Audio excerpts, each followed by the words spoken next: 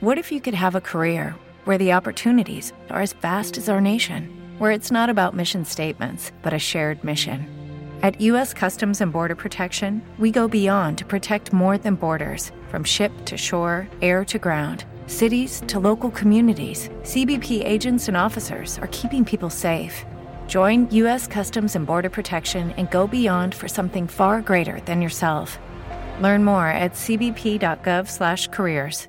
Hello, it is Ryan, and we could all use an extra bright spot in our day, couldn't we? Just to make up for things like sitting in traffic, doing the dishes, counting your steps, all the mundane stuff. That is why I'm such a big fan of Chumba Casino. Chumba Casino has all your favorite social casino-style games that you can play for free anytime, anywhere with daily bonuses. That should brighten your day a little. Actually, a lot. So sign up now at ChumbaCasino.com. That's ChumbaCasino.com. No purchase necessary. VGW Group. Void where prohibited by law. See terms and conditions. 18+.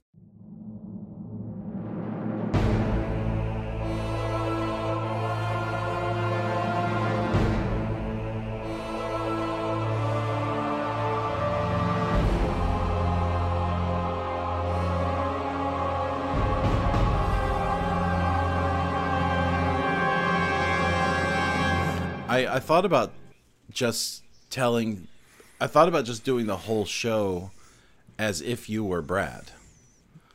No one wants to pretend to be Brad. Even Brad doesn't want to be Brad. And seeing how maybe that would get us some movieism fan mail. What happened to Brad? He sounds normal all of a sudden.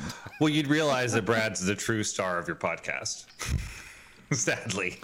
We miss Brad. We don't like this. It's like new Coke. It's like new Coke. Like picketers in front of your house with signs. Bring back Brad. It's like when they switched the Coke formula to new Coke, and everybody's like, no. The new Coke sucks. Bring back classic Coke. Bring back. We don't want classic Brad. We don't like classic this new Brad. This nouveau Brad thing.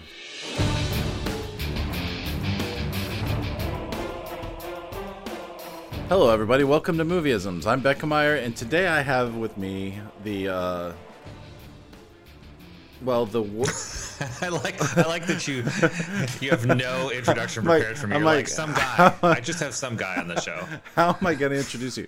This is Rob, who I met from the internet. So it sounds creepier than it is, but my friend Rob, because Brad or Balding Ewok had a family emergency late in the week and was unable. He's not even here to record. So I feel bad for Brad, but I'm also getting a vacation from Brad, so I don't know how to feel. It's hard to put it into words how I feel. But it's elation. But this is Rob Goki. He is a podcaster, and currently writing and directing his own thing, and a composer. And yes, that's my day job. Yeah. Probably most famous for composing the music for Becca Meyer films. That's true. Yes, that's actually when I send people demos, it's just your films. Right, because have you worked with any of the directors? Does it really matter? Is it because my directing brings out the best in you? Can we see this Gush movie? Oh no. I don't know that's a good example of my. It's an angry film.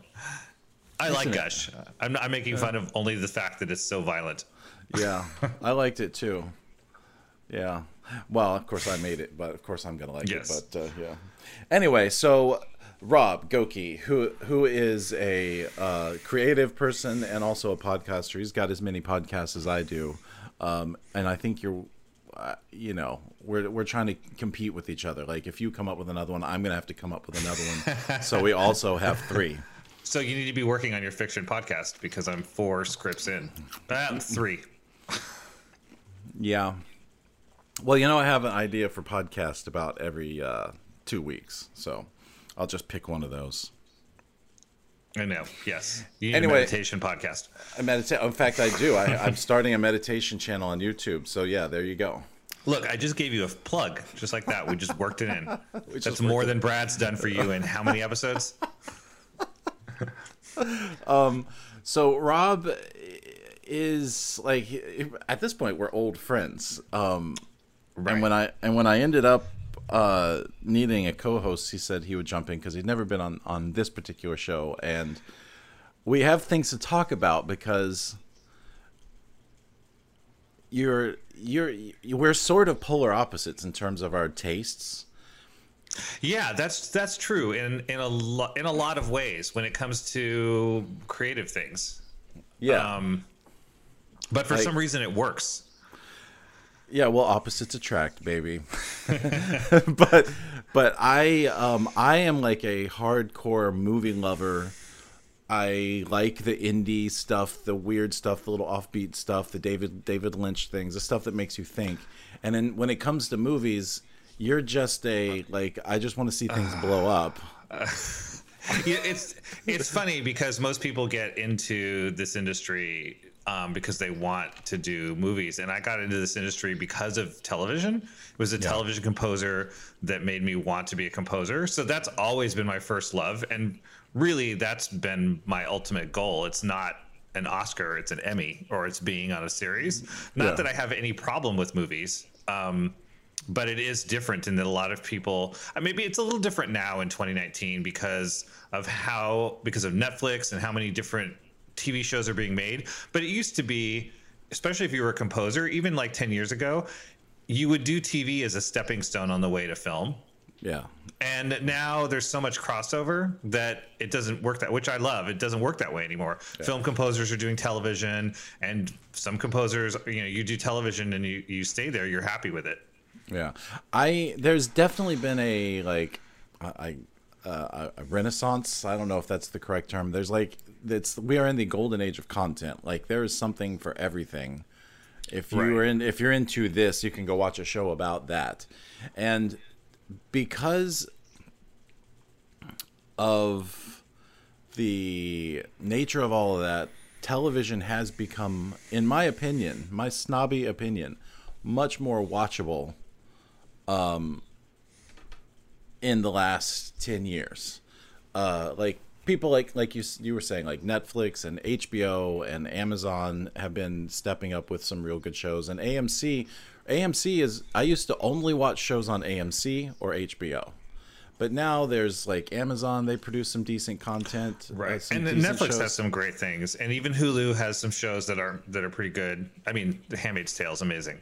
Right. I think I've seen one episode of it and liked it, but never continued watching it. I haven't watched it yet. That's my favorite show currently on TV right now.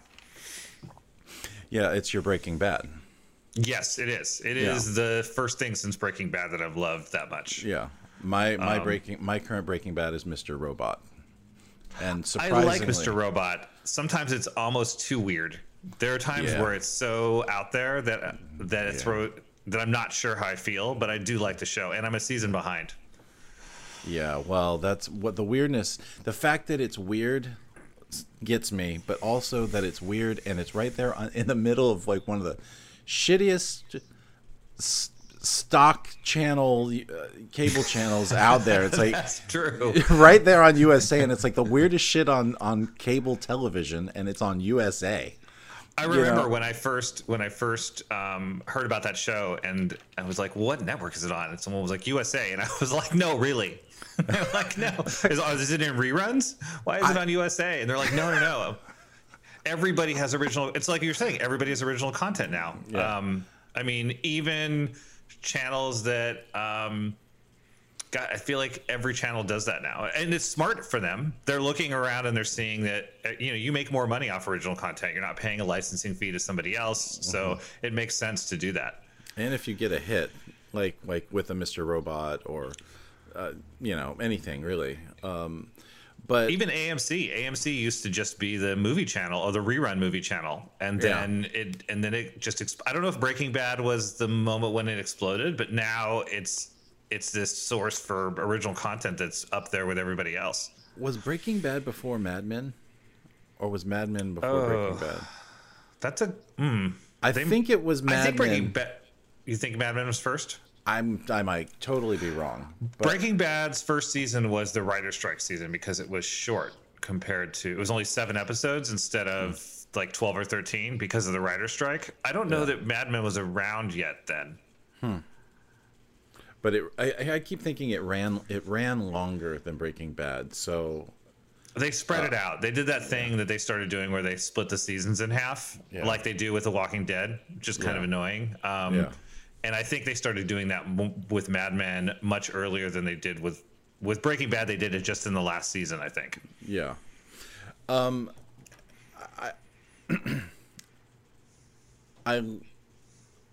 like shows like that, like Breaking Bad, Mad Men.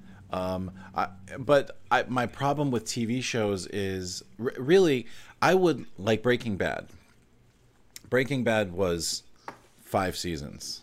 It got in, it got out, it told a great story, and it quit while it was ahead. Shows like Game of Thrones, which I do watch, but it has, in my mind, my impatient television watching mind, has overstayed its welcome by about 2 seasons already. And now we're about to go into another season where every episode is 90 minutes long. And I'm like, what are they going to do for 90 minutes? Talk to each other about the battle that's going to come up in the middle of the season? Yeah. That has never been my favorite show. I watch it too. I like it. I don't love it. It's not a show I would rewatch. I want to see how it ends, but I want it to end. I'm like you, and then I'm like, okay, let's get through this final season. Yeah. But it's only going to be, what is it, 6 episodes?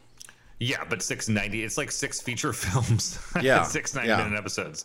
I mean, what an embarrassment of riches that HBO. It's like, I think, aren't they spending like $15 million an episode? Yeah. I mean, the amount of subscribers they're probably bringing in because of it. There are people who will resubscribe to HBO just for Game of Thrones. Yeah, it's crazy, not ridiculous, because I get it that they're doing that. Because actually, if you think about it, HBO has a lot of like fractured content. They do things that they only have like a handful of like solid hits. Right. Everything else is like weird stuff that's like not genre, but it's more niche for niche audiences. There's a show on there about weed. I can't think of High Maintenance. I have never watched it because I was going to say weeds. I never. No, I know of High Maintenance. I don't find weed culture entertaining in any way. I hate the smell of it, so I'm just kind of like an old man when it comes to that stuff. No, I agree with you. I thought Weeds was a good show for like 2 seasons, and then I felt like I was sticking with it just to see it through. But I don't really care about weed culture either. I don't have an opinion on it either way. If people want to smoke weed, great, go smoke weed. But I just don't give a shit about it, and I don't want to watch a show or see a movie that's based around growing weed because it doesn't interest me either. So look, we have something in common. Right, finally, and it's our distaste for weed. Distaste for weed. We just sound like old white guys now. Just sound like old people. We just lost all your stoner audience. But but they had that smell, but I just don't really want. It doesn't do anything for me. That's the thing. I've gotten high, and I just don't. I don't like the feeling of being that mellow. I don't like to be slowed down. I used to play guitar with a friend who would smoke and said, "Oh, it makes us so much creative." And I'm like, "Dude, my fingers are slow. Now I can't play as fast. This is not helpful." I'm like, I'll just drink. I'll drink while you get stoned. Whatever. No, but okay, so television. So what is it you think that is about television that you... But for me, when I watch television, I get real like impatient real quick with TV shows because I don't like getting sucked into a TV show that I know is bad. You know what I mean? Right. Like what I call stagey. I can feel that they were in a rush because in TV they'll shoot like 11 pages a day. You know, on a movie you're lucky if you shoot 3, 4, 5 pages in a day, and you can feel that when you're watching the movie. Like they will spend 60 days shooting a 2-hour movie, not all movies are made that quickly, but they'll spend 30 to 60 days shooting a movie, but they'll shoot an episode of television in like 11 days. And you can feel it sometimes in like the way it's staged, because it's that's the movie snob in you. Well, that is the movie snob. That's Yeah. what I'm saying. It's like, so when I'm watching a TV show, I can feel it. I've always been able to feel it, even when I was like younger and not really like knowing what was going on. There were just certain shows that I just couldn't watch because it bugged me the way they shot it. I mean, there are tons of TV shows I love the way they're shot. It's one of the things I look at. But it's really the writing for me. Yeah. And I don't give a shit about the whole like long cinematic, like, oh, look at how long they took them to do this shot, and it's a beautiful shot. Well, yeah, it's beautiful, but if it wasn't there, I wouldn't give a shit. Right. So Roma. Yes. Yeah, Every shot in that movie is a long shot. Me. Like, I love that. I love the story of that, but I don't like, and it's beautifully shot, but none of that. If it wasn't there, it wouldn't detract from the movie. I wouldn't think, oh, they rushed through this scene. Oh, look, he parked the car in 5 seconds instead of like in and out. Right. And I understand why like that sequence was important, because later when the wife is pissed off and just like rams the car into the side of the garage, it has more impact. But yeah, that whole cinematic thing doesn't do it. It's not the same for me. So I understand where you're coming from, but like Handmaid's Tale is shot. It's amazingly shot, and the production design and the lighting and the color are great. But so it's the writing, it's the serialized nature of TV. I like that you can tell a story over 12 episodes or 15 episodes instead of trying to confine it into 90 minutes or 2 hours. Yeah, I do like the serialized nature of television. Like Breaking Bad or Mad Men, those shows were not the first shows, but those are the first shows that I realized that 10 to 12 episode formula had crept over into other people's vernacular. You know, like it used to just be an HBO thing.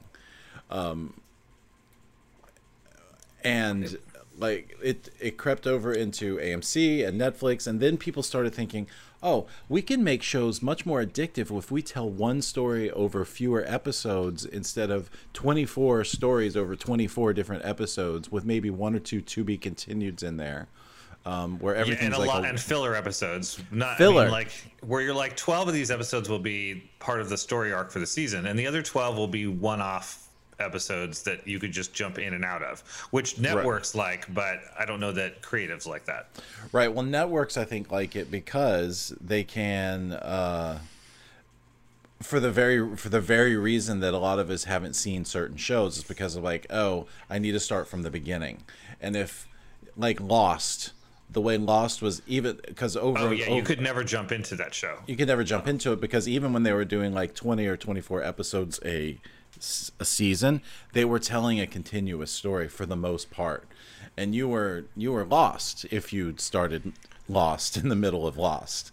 If you think about it too, back when Lost was on, if you let's say season 3 was airing on the network, you would have to go out and buy the DVDs. Or I guess rent them from Netflix. It was not an easy way. Binging was not easy. You're like, oh, I want to watch this show, but in order to watch the show, I have to procure seasons 1 and seasons 2 somehow, or rent them and watch them. Now it's so easy to go back and binge something if you're behind, because God, even if you're watching like a CW show, the second the season is over, the seasons are up on Netflix. So if you're behind up through a current season, you can just go find them and watch them, or you could buy something on iTunes immediately after it airs. Really? So like they show up like. Judy was boring. Hello. Then Judy discovered ChumbaCasino.com. It's my little escape. Now Judy's the life of the party. Oh baby, mama's bringing home the bacon. Whoa, take it easy, Judy. The Chumba life is for everybody. So go to ChumbaCasino.com and play over 100 casino-style games. Join today and play for free for your chance to redeem some serious prizes. ChumbaCasino.com. No purchase necessary. Void where prohibited by law. 18 plus terms and conditions apply. See website for details. With the Lucky Land Slots, you can get lucky just about anywhere. This is your captain speaking. We've got clear runway and the weather's fine, but we're just going to circle up here a while and get lucky. No, nothing like that. It's just these cash prizes add up quick. So I suggest you sit back, keep your tray table upright, and start getting lucky. Play for free at LuckyLandSlots.com. Are you feeling lucky? No purchase necessary. Void where prohibited by law. 18 plus terms and conditions apply. See website for details. I thought what happens with shows, most shows, is it's like I thought I noticed that like right before the next season starts as when the old seasons come out on Netflix. So you're like, now you're still kind of like behind a little bit. No, the CW must have some kind of deal, because now what happens is the second the season of Flash is over, that whole season is up on Netflix. So you could catch up and binge during the summer or before the next season comes out. Well, that's smart. It is. That's smart, because if you do miss an episode of something, I don't know why people miss episodes if they have a DVR, but but people don't have DVRs. Like, I haven't had cable in almost 10 years, so I haven't had a DVR. And more people are unplugging, and more millennials aren't ever getting cable. So the DVR is becoming like the VCR. Yeah. Okay. So television is better, but I still feel like everybody feels like they need to have a show, and like they need to have a series. And I think what happens is people's standards for what is addictive or binge-worthy have seriously dropped, or I don't know. Maybe these are people that were just fine with every iteration of CSI that was on television anyway. So, well, and those were all out before that happened anyway. So those people were watching. I mean, being in California, I feel like I'm in this weird bubble where I think I forget that most of the country, like nobody I know watches CSI. And I'll think, well, who's watching CSI? Like, it's clearly doing well. It's because the whole middle part of the country are watching network TV. Yeah. And a lot of the middle part of the country have cable still. And our parents. Our parents. And so that kind of traditional TV, I can't remember. I don't watch the news. Like, I'll look at news on Twitter, or if I really want to, like, I'll look through Apple News. But I haven't watched local news. The only time that happens is when I go to my parents and I remember why I don't watch local news. Dude, I used to. First of all, you know what killed me for watching local news is working for it. I worked at a local news channel, doing like local programming, and I just spent time. Not the people, because those guys, they're doing a job. They love their job. They want to be journalists and all that stuff. So it's not that. It's the sensationalizing, the titillating that they do just to get people to watch at 5 and then to watch again at 5:30. And exactly. Horrible fire, people dead, news at 11. Like, and they don't even talk about news. It's the 24-hour news cycle is what it is. Right. And CNN is guilty of it. CNN's bad about it, actually. But that's why I don't watch the news either. I will listen to NPR, which I love. I listen to NPR every day. And then I'll go to Apple News, like you said, and I'll decide which story I want to read or watch. Right. Even if I'm on CNN, I'll click on stuff that interests me. Like, instead of watching the clickbait shit that the other channels that they come up with. Anyway, so I was gonna say, you love the theater experience of going to the movies. You like going to the movies, sitting in the theater. I would never go to a theater to watch a movie if I didn't have to, again, for the rest of my life. I'd be happy watching them at home. I don't care necessarily about seeing it on a big screen anymore. That's because you have bad taste. Dude, if I lived out there, or God forbid for some fated reason you lived out here, I would get you to a movie theater. I'd make you go just because I want to hear you complain about going to the theater. No, because half the time I'd go, no, I don't want to see that movie. No, I don't want to see that in the theater either. we could sneak tacos in. We could sit there and like pull one over. I do. I don't know where my love of going to the theater came from. I think when I started like actively going to the movies on my own, I was like a sophomore or a junior in high school. I got my driver's license, and that's what we did on Friday nights. We went to the movies. But I was, even then, before I was a filmmaker, I was a musician back then. I was a high school student, but I was a musician back then. Like, that's what I cared most about. But movies, just always, I just loved them. Something ritualistic about going to the theater. But the ritual of going to the theater didn't start until I was in college. Like where it started to become like a part of like how I got away from things. Like it's like church. When we started Movieisms, that was how I described it to Brad, as like it's like church but for movies. Yeah, I remember that's how you pitched it to me when you first had the idea for it.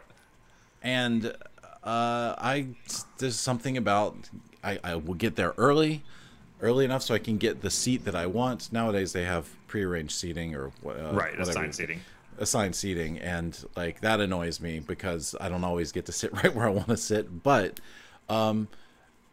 you do. I get there early. I get my seat. I sit and watch the trailers that I've seen 15 million times already, and they drive me crazy. I saw a movie last night, and every trailer was a trailer that I've already seen 10 times, and I'm like, why do I do this to myself? Why am I making myself watch these shit?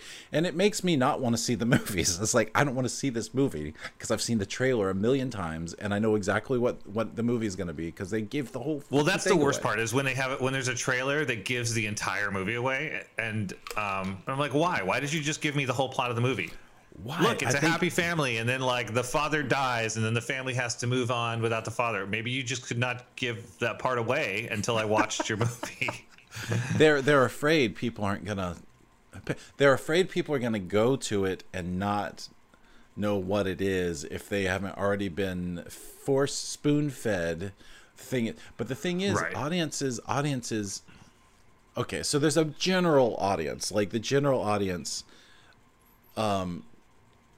Isn't gonna go see like The Favorite. You know, you were talking about The Favorite a few minutes ago because it's weird, it's a little offbeat, but and you have to like period. Like I love Downton Abbey. It's not in my top 10. It's in my top 20 favorite shows. It's a great show. It's also very dark, and they love killing characters off. But I also watch The Crown and Victoria.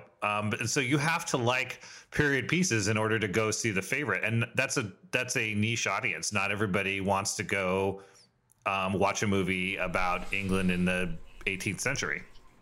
Right. So that's cornered itself right there, and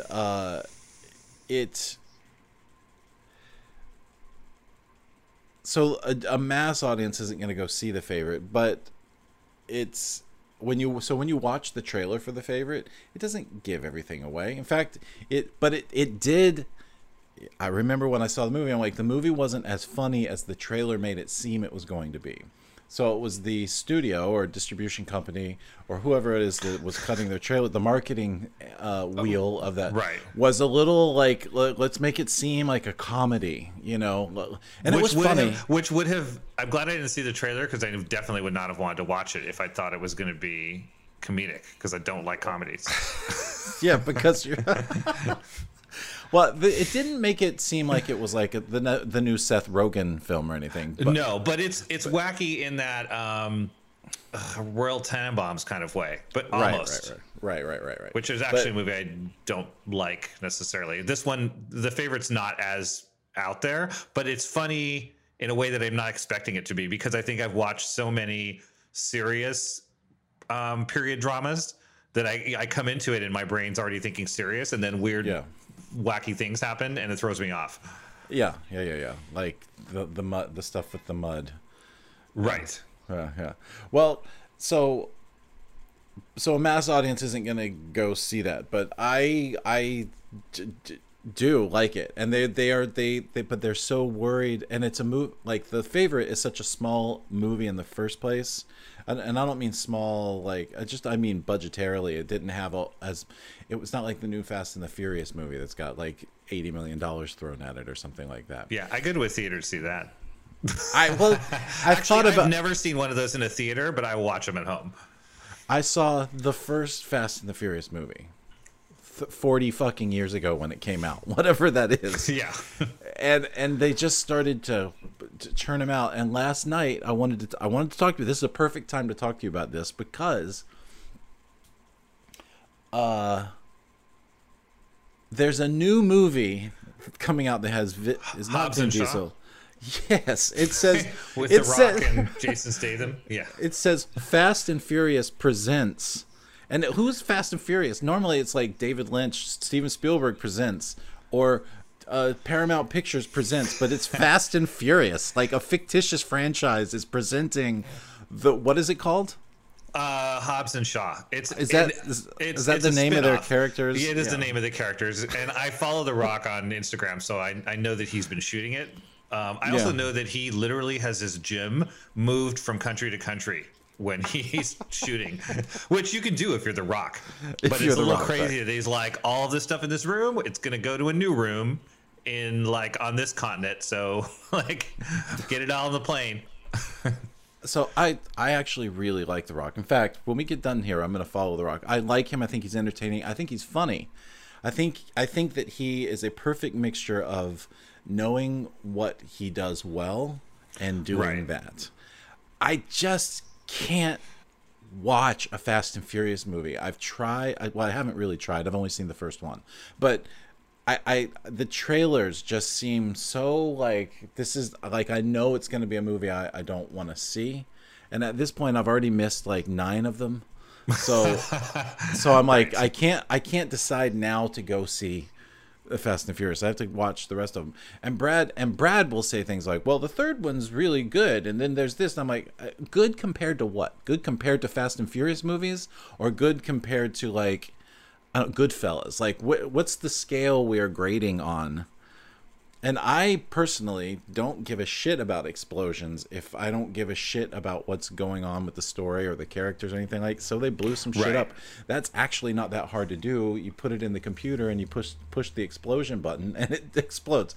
It's hard. Unless they're doing it practical, but yes, it's harder than that. Does the Fast and Furious do practical effects? They do that's a lot. a good question. Like when they were dragging a safe behind a vehicle, and like here's the thing, I haven't seen all of them either. 3 was the first one I saw, and the reason that I became aware of the franchise, it's the first score I ever heard by Brian Tyler, who's my favorite film composer, and he was from that moment. I remember specifically that I was in my apartment in Long Beach, California, and I was cleaning, and I had headphones in, and while I was cleaning, that score came up in like random play. I think I owned a copy of the score and hadn't listened to it. And I remember stopping what I was doing and thinking like, what is this that I'm listening to?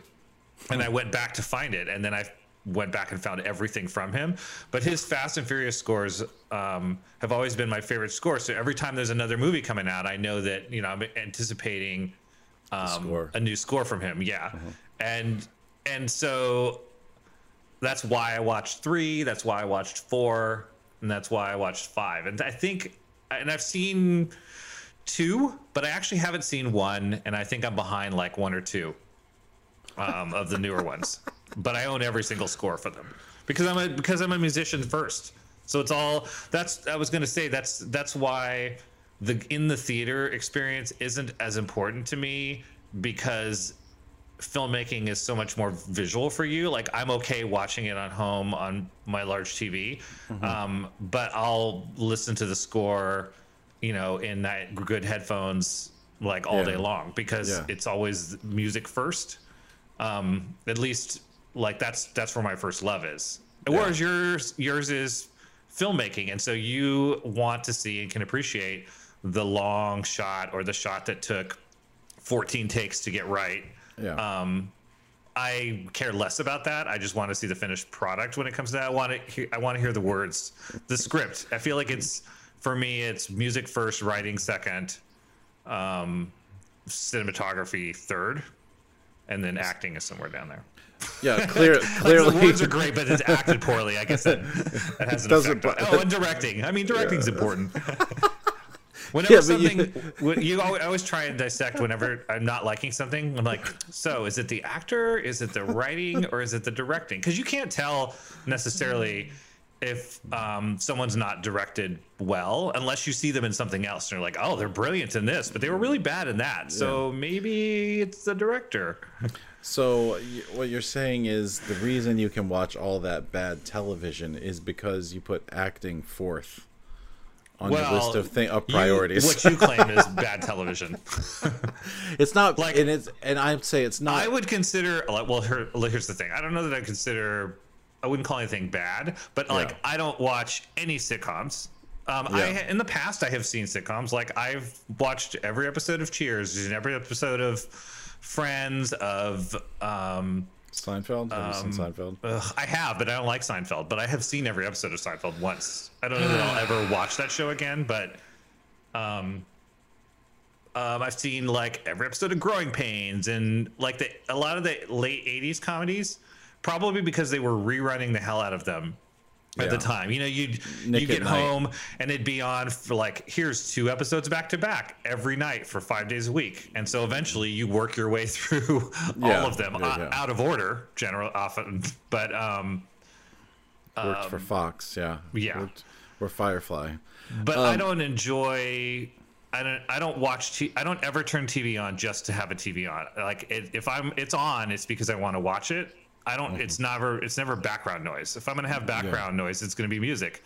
So sitcoms to me are often like background noise. Like, this is what I'd watch if I want to fall asleep to it. Like, no, I'll just read. I don't want to put something on that I don't want to pay attention to.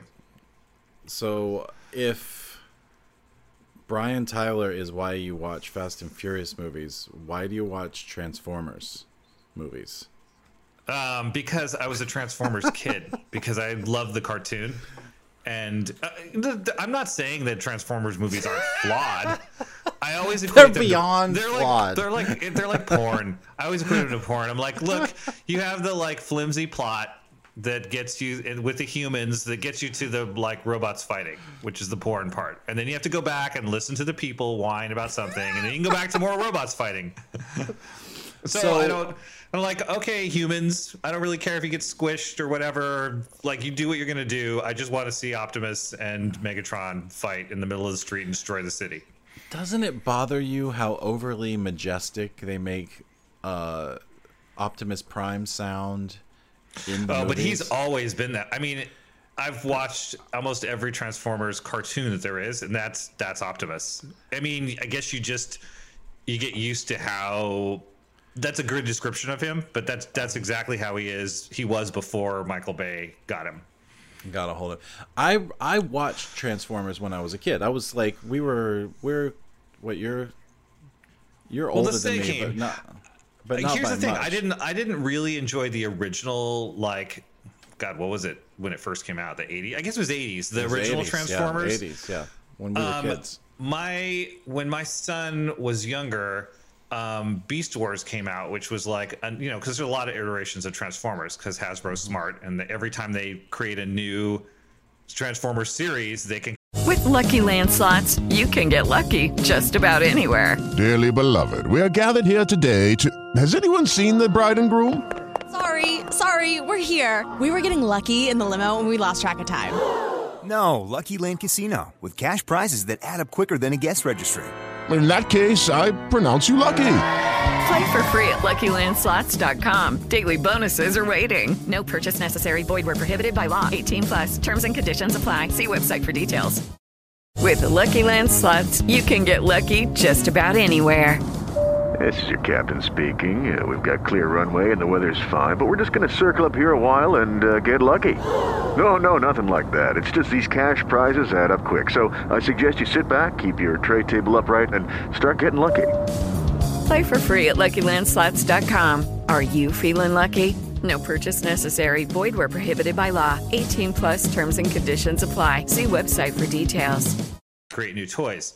And so Nick was into Beast Wars, and I would watch with him, and that was my reintroduction to Transformers. And then they did Transformers Prime, which had really good animation and was scored by Brian Tyler. And Transformers Prime is probably the best 3 seasons of Transformers, in my opinion, because the stories are good. They're very dark. There's like torture, and there's robots getting killed off. That's what I loved about Beast Wars, is they were killing them off. So I was like, oh, this is a very adult cartoon because we're having characters die, and you don't get that in you can't watch Animaniacs. They're not going to kill off one of them. Or SpongeBob. SpongeBob's not going to die in an episode. Yeah. Well, but for me, Optimus Prime just had a deep voice when I was a kid. I remember him having a deep voice. Mm-hmm. But in the it's that same voice actor still does Optimus Prime. Okay, I wondered about that. Yeah. But when Peter I watched the Michael Bay, even Bumblebee, which I saw, I haven't gone to see. I've seen like 2 Transformers movies, and then I saw the one where they fought the Dinobots. Mm-hmm. And then I saw Bumblebee when it came out around Christmas time, which was actually I have not seen it yet. I have a copy of it. I haven't watched it. It was not great, but it was not as bad as a Michael Bay directed Transformers movie. So, in my opinion, and I'm admittedly a snob about the Transformers movies. Not even just Transformers movies, but the Fast and the Furious. Those never-ending franchises, but Optimus Prime just like, Bumblebee, do this and go do that. It's like, who talks like that? Nobody talks like that. I realize we're watching a movie about transforming robots from another dimension or another planet. But what's the name of their planet? Cybertron. Right. That's why. Well, that's not that. We're talking about robots from a planet called Cybertron. So I realize that there's some suspension of disbelief, but emotionally, I want to connect with Optimus Prime because Optimus Prime is like the hero, like leader. He's like the James Earl Jones here. But it's so like self-aware of how big and powerful it is, as opposed to just being, like Lawrence Fishburne in The Matrix, where he has a couple moments where he's like, free your mind, but he's really just like leading people through the thing. He's not like, I don't picture Lawrence Fishburne doing a Superman pose while he's talking. Optimus Prime, I picture him doing the Superman pose while he's going, Bumblebee, I mean, it's the little kid design part of what Transformers was originally supposed to be, which was to get kids to buy. Hasbro was like, create these characters that we can make toys for, that we can get kids to buy them. And so they did make him way over the top. But then because he had so much appeal, I feel like they couldn't change him. They're like, well, we still have to keep Optimus Prime. We can't suddenly have him sound like... like Lawrence Fishburne. Right. Or yeah, exactly. So we haven't talked about your other stuff because I feel like we should talk about that too, just for a few minutes before we go. Did you start? Here's where you're going to be honest with me, for the first time ever. Go ahead. Did you start Taco City, the podcast, so you could get free tacos? No, I did not. It just happens to work out that way sometimes. Because I think I would have started Taco City, the podcast, to get free tacos. You know what, though? In the beginning, it didn't work that way. I mean, I don't know that. And if I went through all 70 places or whatever that I've done, I feel like the majority of them, I still had to pay for the tacos. Yeah. I mean, I started it because, well, I had the book Taco City, which was just based around LA, and someone approached me that works for a company that does advertising for podcasts, who is a friend of mine, in the industry and had switched to that job said, you should make it a podcast. And then I laughed at him because I didn't listen to podcasts. I was like, dude, I don't know how to make a podcast. I don't even listen to podcasts. You were so anti-podcasting at one point in time. Not anti. Well, at that point, you were like, hey, I do listen to this podcast. I'm like, yeah, whatever, dude. Like, I listen to music. And then my wife started listening to Alison Venor, who's a producer, started listening to a lot of podcasts, true crime podcasts. And then we took a road trip across the United States because she had a gig. She was shooting something in Pennsylvania and we live in LA. So we drove and we took our time and camped, but we listened to just podcasts the entire road trip there, 9 days, and the entire trip home, which was about 9 days. And when I came back, 18 days of podcast listening, I knew the kind of podcast I wanted to make. I thought, okay, now I have a handle on this. I want to be able to tell stories. I want to be a storyteller with podcasts. I feel like I can pull from my film and TV experience and do it that way. And so then I thought this would be a cool way to tell people stories who have restaurants, who are chefs, who have some kind of struggle, especially because it's tacos and Mexican food, people who came across the border and had a cart, and then the cart turned into, it was a stand that turned into a cart that turned into a truck that became a brick and mortar. So the success stories are always different and really cool, and because everybody's got a different story to tell, and that's more important than the tacos themselves. Yeah. You're like in the promised land of tacos out there. Yes, that's true. It is very. I mean, if I lived in the Midwest, the seasons, Taco City would be like 10 episodes and then out. Be like, and I'm done, guys. But I interview a lot of places by phone. I had to expand and cover, because if it's just LA, not everyone wants to listen to just stories about places in LA. So, I've done Alaska. We did Black Rooster in Florida. We need to do Tacos Norteño, which is your favorite place, one of these days. But and so it's not. There are places that I've interviewed that I haven't actually eaten the food ever, because I just haven't had a chance to go by there yet. Yeah, well, I was just thinking, doing a story on every, like, if you were just LA, right. Not everybody's interesting enough to put on a 30 or 45-minute podcast. I've run into that problem far less than I expected. I can think of, like I said, 70 episodes maybe, because I don't keep track of them by count. I probably 2 or 3 where I personally thought this was not an interesting story to tell. We do it, but I have an episode coming out Tuesday and I've already interviewed it, and so fuck it, I guess I got to make it work. But like 2 or 3 out of 70. And so I've been surprised, because I expect some people like to talk, some people don't like to talk. And so it is harder when you ask somebody a question and you get like a 3-sentence answer, because then you're struggling to get them to open up a little bit. And some people just aren't big talkers. Yeah, because we do, the other show we do is Film Reverie, and we don't talk about it too much on Movieisms. We don't talk about Movieisms. You have another podcast? Yeah, and we don't talk about Movieisms very much on Film Reverie, but they come up every now and then. So the thing we do a lot of interviews on Film Reverie too, where we talk to other filmmakers or creative people, and you're right, it does happen a lot less, because it happens a lot less than you think it would. But every now and then you get somebody on for an interview, and I just assume, I guess, that people are going to talk as much as I do, which is a lot. I talk a lot. Like, I can't, you and I have a thing where we can't get on the phone, because it's like, well, I don't have 2 hours to talk to you today. And there's no way we're going to have a 15-minute phone call. So,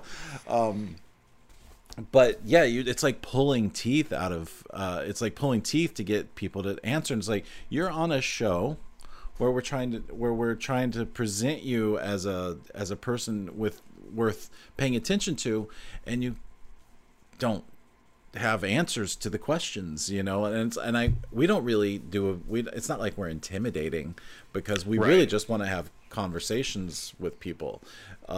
So do you go in with a list of questions, or do you just try to talk with them? And because your episodes are very conversational, but I don't know what you're editing out really. No, it's a good question. First of all, I'm not editing out hardly anything.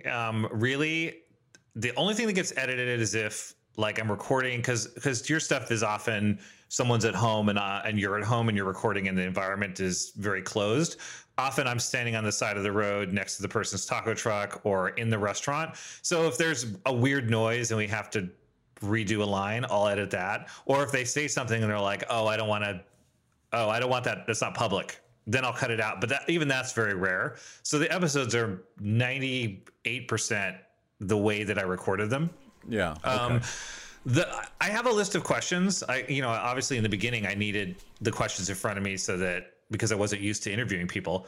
What I do now is I feel like I need to change it up maybe the next season when we come back around after summer. My first question is food memory. I ask people about their earliest food memory, and that will often spark the entire rest of the conversation. And I never have to look at the list anymore. I also have done it enough times that I know it in my head. So when we're getting towards the end of an answer or towards the end of the interview, I know what questions haven't been answered. And a lot of it is basic, what's the best thing about running a restaurant? What's the worst thing about doing this? Where did your name come from? When they don't live in LA, I ask them about ingredients, because outside of LA, it's hard to find things like cilantro and tomatillos in bulk. But I try and make it as organic as possible. And the best ones are the ones where they'll just talk and we're having a conversation. And after about 30 minutes, I realized they just answered every single question I was going to ask. Yeah. Without me asking it.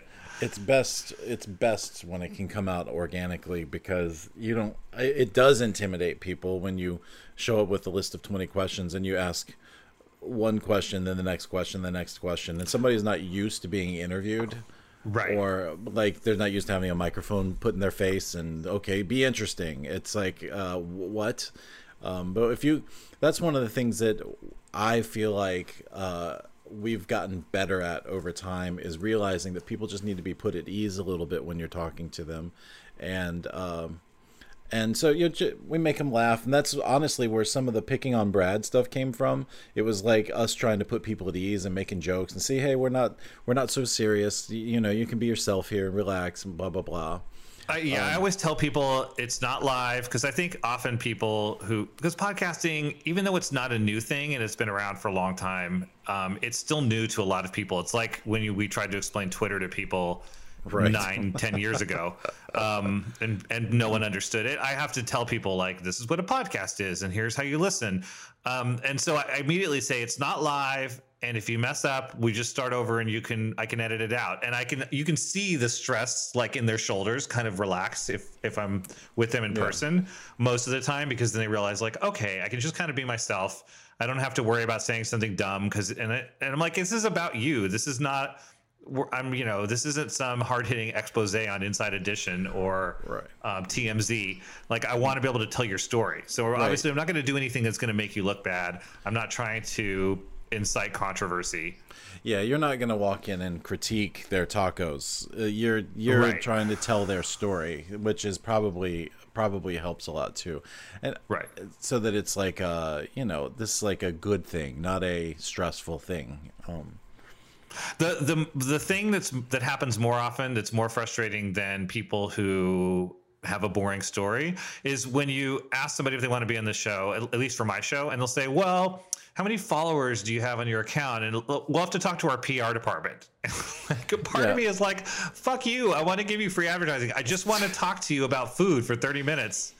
It's not like and often that happens with bigger places. If I try and go after some place, sometimes it's places that just have 2 or 3 locations. And they're like, oh, you'll have to talk to our PR management company that runs and see if this is good for us. And I kind of, at that point, I'm like, I don't even want to do you anymore. Like, forget it. I'll go talk to the guy on the street with a card table set up and a grill. He's going to be more interesting than like getting corporate speak.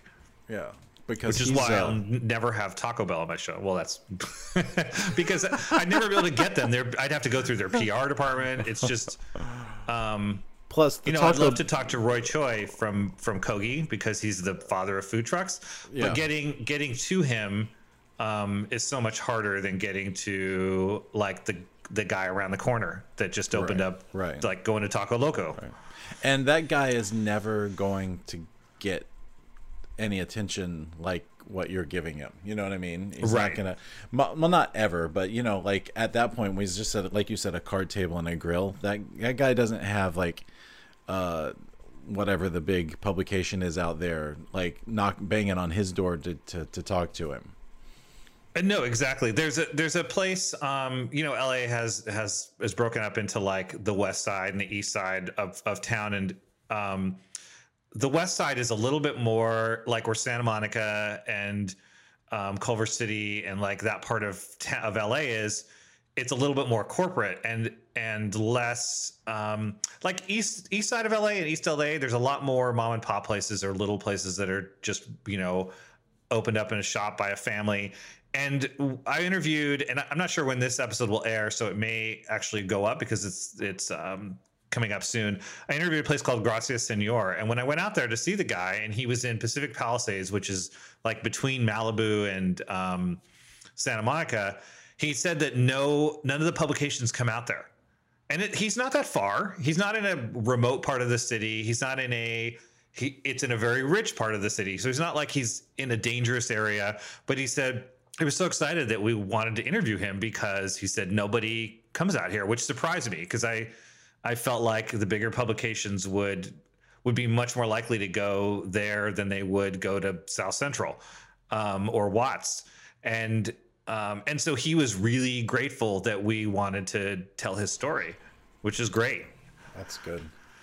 Plus, I mean, it does give you an excuse to go try all these places that you may or may not have ever. Yeah, that's. I mean, I like telling people stories, but one of the best parts is that it forces me to try new, because we're all creatures of habit, and so we all go to the place that's the closest to the house. That's why you keep going back to Taco Norteño, and we've talked about this. I keep telling you to try new places, and you're like, "What if I go there and it sucks?" Then I wasted a trip to that place, but at least here, very few places where I'll go in and like not want to go back. In fact, I can't think of a place that was like bad. I can think of places that were mediocre, and that not necessarily places that were on the show. But when I was doing the book, there were a few places where I went in and went, "Oh, this place is okay," but I don't feel like it's book worthy, so I'm just not going to add it in.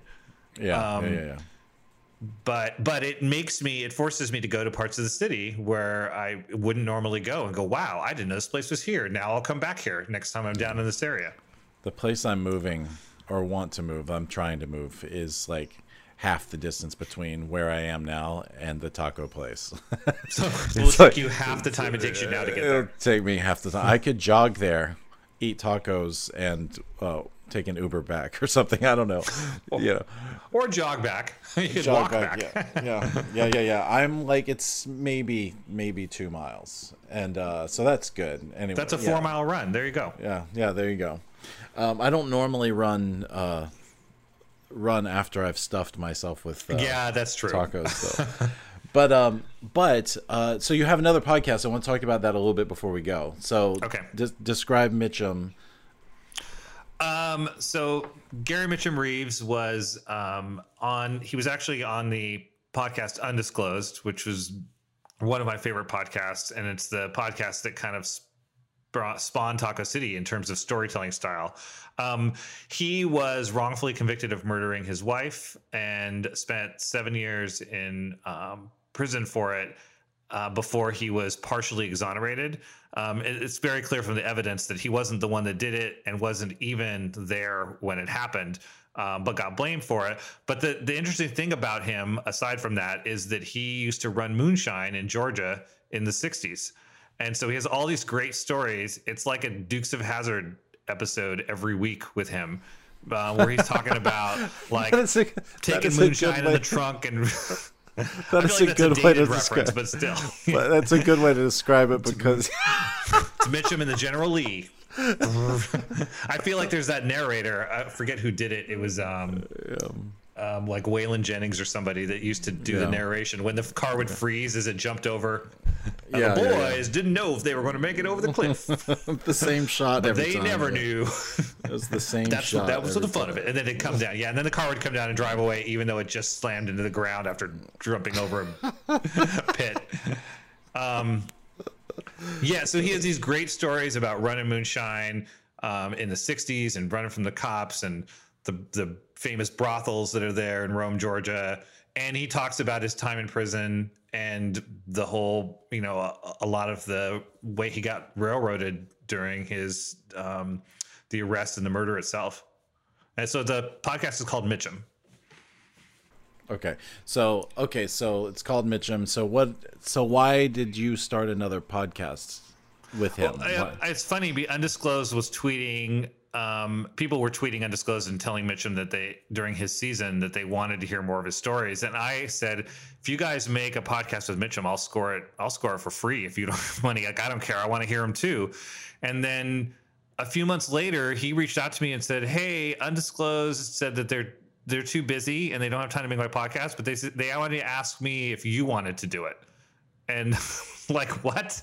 So we got on the phone and we kind of talked through like what the concept of the podcast would be and how it would frame the episodes. And they basically just kind of handed him over and said, here you go, if you guys work together. And so it kind of got thrown into my lap, but it's so different than Taco City that, you know, it's fun to story produce Mitchum while he's telling the stories.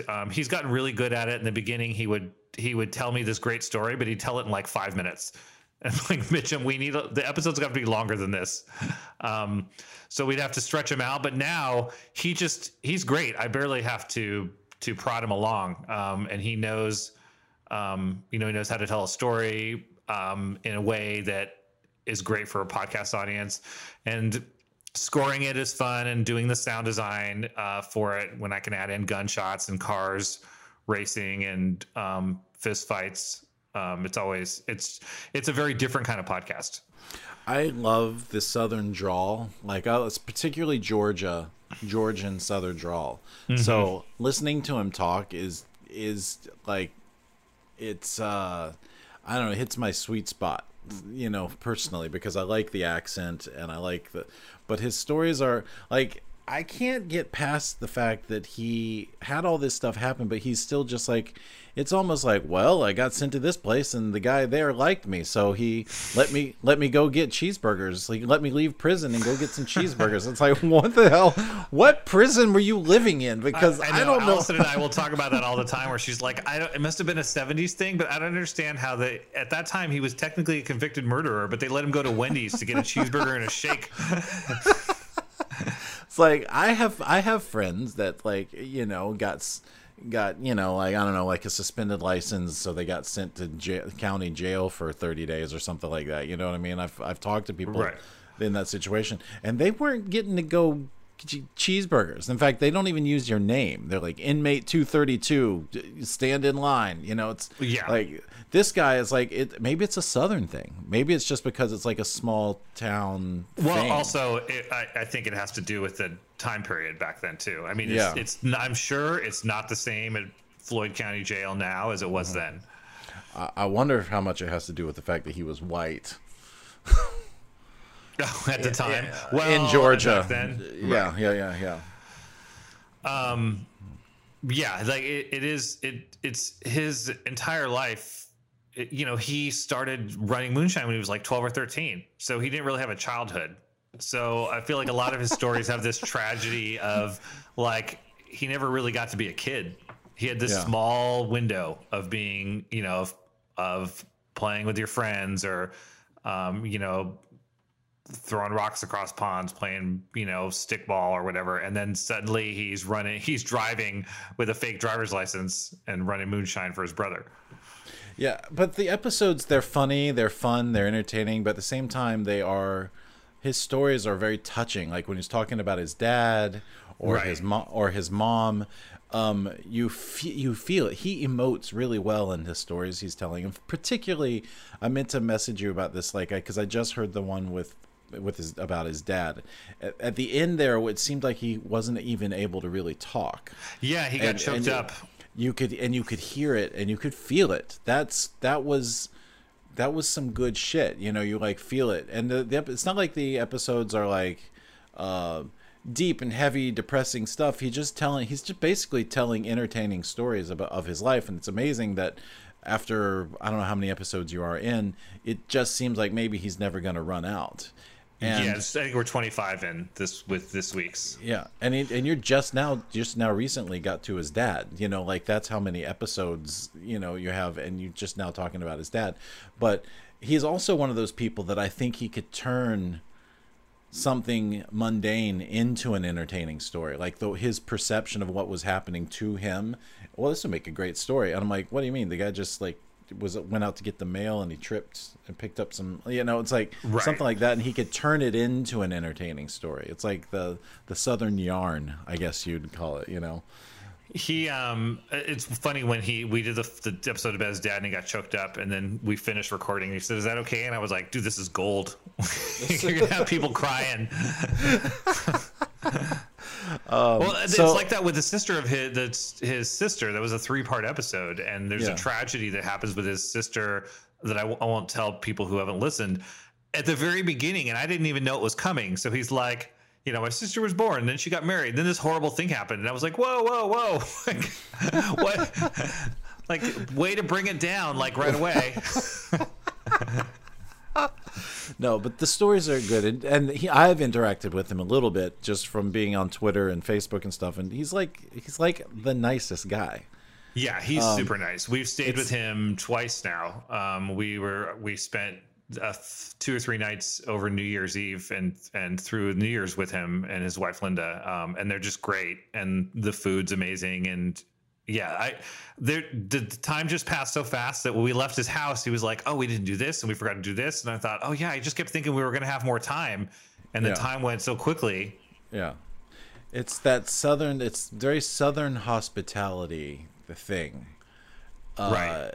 Like my grandma, I think what I like so much about it is that it reminds me of like my grandmother, who just passed away in November, but she's from Georgia. She's from like Fitzgerald, Georgia, which is like just a couple of stoplights, really. Mm-hmm. And not really. It's like it's Mayberry. It's a tiny, tiny town. And, but she was very Southern, very hospitable, very, sit down, have some tea. I'll make you want something to eat. It was very much like that. Her house was always so comforting to be in. That's what I'm thinking. That's what I'm remembering when I'm listening to Mitchum tell stories. That's what it makes me think of. It's nostalgic for me because of my grandmother. But that's the mood and the vibe that you guys create. And by the way, also, he just gets into car chases every now and then. He's got his moonshine. He's got his moonshine tucked in the woods somewhere, and it's just funny. It's just you know what I mean? It's yeah. I shake my head as much listening to that show as any other show. What the hell? I'm not anymore now because I've talked to him so much, and we've been doing this for I've probably been going back and forth with him for a year now, that I'm not surprised by anything he tells me. In the beginning I did a lot of head shaking, and now I'm like, of course that happened. Of course that happened to you, and of course it all worked out fine for you somehow. We have an episode coming up called Killers where he talks about and it probably will have aired before this, maybe not, and he talks about killer couples, like couples that killed each other. Oh, this husband killed this wife, this girlfriend killed this husband, and it's he tells it so matter of fact, but it was just a violent time in the 60s and the early 70s in Rome, and everybody had a gun. It was like the Wild West. It's like he makes Rome, Georgia sound like the Boardwalk Empire. Yeah, exactly. And what I mean? I've spent time in Rome, Georgia. It's not like that now, at least the Rome that I've seen. Well, do you before we go, do you want an exclusive scoop on a podcast that I'm producing? Because I don't think I've talked about it publicly anywhere yet. Yeah. You're gonna give us a. I know. I think I know what you're about to say. But yeah. So a long time ago, I produced a web series for a friend who was an actor. It was more of a found footage shot thing that we shot on iPhone, about a guy who goes back in time to prove that dinosaurs don't exist. And so I realized, or actually my wife brought to my attention, that in this world of fiction podcasts, and Homecoming in particular, because of how amazing Homecoming's sound design was, that if I turned that show into a podcast, I could do so much more with it than I could budgetarily as a movie or a show. So I'm turning it into a fiction podcast. So it's still in the script stage at this point, but it is called Donovan King, Dinosaur Hunter. All I remember is in your video version of the show way back, you used the Bat Cave, and that was cool enough for me. It was very cool to go shoot in the Bat Cave. Yeah, but like from the 1960s Batman. Yes, exactly. That Bat Cave. With no permit, we just showed up one morning early, and we had to deal with like joggers and a dog that wouldn't leave us alone. It was like 2 actors and me, and so it was very easy to shoot that. But it didn't have, cinematically and production wise, it didn't look or have the feel that I'd wanted it to look. I feel like with an audio podcast, I can do that. I mean, the time machine, for instance, in the show was, like a crudely built thing with like foil and cardboard and wood. But in the podcast, I can make this thing look like sound like it's a legitimate time machine. Like it's, constructed well. So, I'm excited because, it's been a while. I haven't written fiction or written script since I wrote that show the first time. So it's the first time I've jumped back into it, and into those characters. And it just keeps the universe of Donovan King, Dinosaur Hunter keeps expanding and expanding as I'm writing. Which again, in a podcast form is great. It just means more actors. It doesn't mean, like now I can have stuff take place on a college campus and then we can switch gears to this place. Whereas if we were shooting it, I'd have to find a college campus, let you shoot on it, find out what the permit's going to cost. You'd have to, it's just, I don't want to be a producer in that way in terms of film and TV because I don't have the tools for that job. And it's money. You got to find somebody to finance you. Whereas with a podcast, I can do all of the posts myself. Yeah. I just need to find amazing actors. And I'm in LA where some of the most amazing actors in the world are. So, well, that's going to be out in the spring. No. Someone just asked me that. Someone asked when I was going to be recording. I'll probably be recording in the summer. Or the late spring, and I'd like to get the entire first season done. There's a 3-season arc. I have a story that's told over 3 seasons, and in my head, it's 6 episodes per season. So I'd like to get the first season done before it's released. So maybe I'd like it to come out in 2019. Everybody always will say, like coming soon and blah blah blah, and then you end up having to push it. My goal is to try and get it out before the end of the year, but we'll see. Yeah. Well, that would be cool. That's a lot of work. If you just record in the summer just to get everything recorded and then posted. Post is going to be crazy because I'm already looking into like 3-dimensional style sound where if a dinosaur is chasing them, because obviously it's ridiculous that you go back in time and think the dinosaurs don't exist. We have to have dinosaurs. But if they're being chased by something, I want that sound to come from like the back of your head up through the center and through the front, almost like you're being chased. Yeah. So, maybe 2020. Yeah, maybe 2019. If Rob wasn't already bald, you might have pulled your hair out by the end of 2019. But, yes, because I technically have a 4th podcast that I haven't told anyone about that someone else is editing, and I'm just helping. I'm just recording and. So there's 4 of them, which is crazy. Yeah. Well, you have to come on Film Reverie and talk about the production aspect, like the techno jargon of all the stuff you just described. Yeah, totally. Because that would be a good Film Reverie. Schedule something with you and Dobby when he gets back in town. My hell self. Oh man, I tried to get rid of him too. I've given him clothes. I gave him an old sock. He's supposed to leave, right? Well, he did, but he keeps coming back. He keeps coming back. He doesn't understand how it works. Okay, so if people want to find you, it's Rob Gokee pretty much everywhere, right? Yeah, it's Rob Gokee, ROBGOKEE on Twitter and Instagram. Taco City Pod and Mitchum Pod, both on Twitter and Instagram. And then robgokee.com. You can find everything on my website too. Yeah, cool. There's links to everything there. And if you want to get a hold of us, of course, we're movieisms@gmail.com. I am Becca Meyer on Instagram and Twitter, and Brad, of course, is Balding Ewok at all of those places as well. Rob, thanks for coming on, man. It was good to talk to you. It's like that by the way, if anyone's listening, that is what our conversations are like. We did not discuss what we were going to talk about, and we covered like 20 topics. We did, and very few of them were movies. Right, very few of them were movies. Anyway, good. We'll talk to you, and I'll talk to you tomorrow. Yeah, thanks for having me. You're welcome. Yeah, I'll text you right after this. Movieisms is a production of Super Mega Ultra Entertainment and is produced by Michael Beckemeyer and Bradley Kingston. If you'd like to find out more, follow us on Twitter or Instagram. And make sure you click like on our Facebook page, which is facebook.com/movieisms. If you're enjoying this podcast, please take a moment and give us a 5-star review in iTunes. It only takes a minute, and it helps us out more than you can imagine. Thank you very much, and until next time, we'll see you at the movies.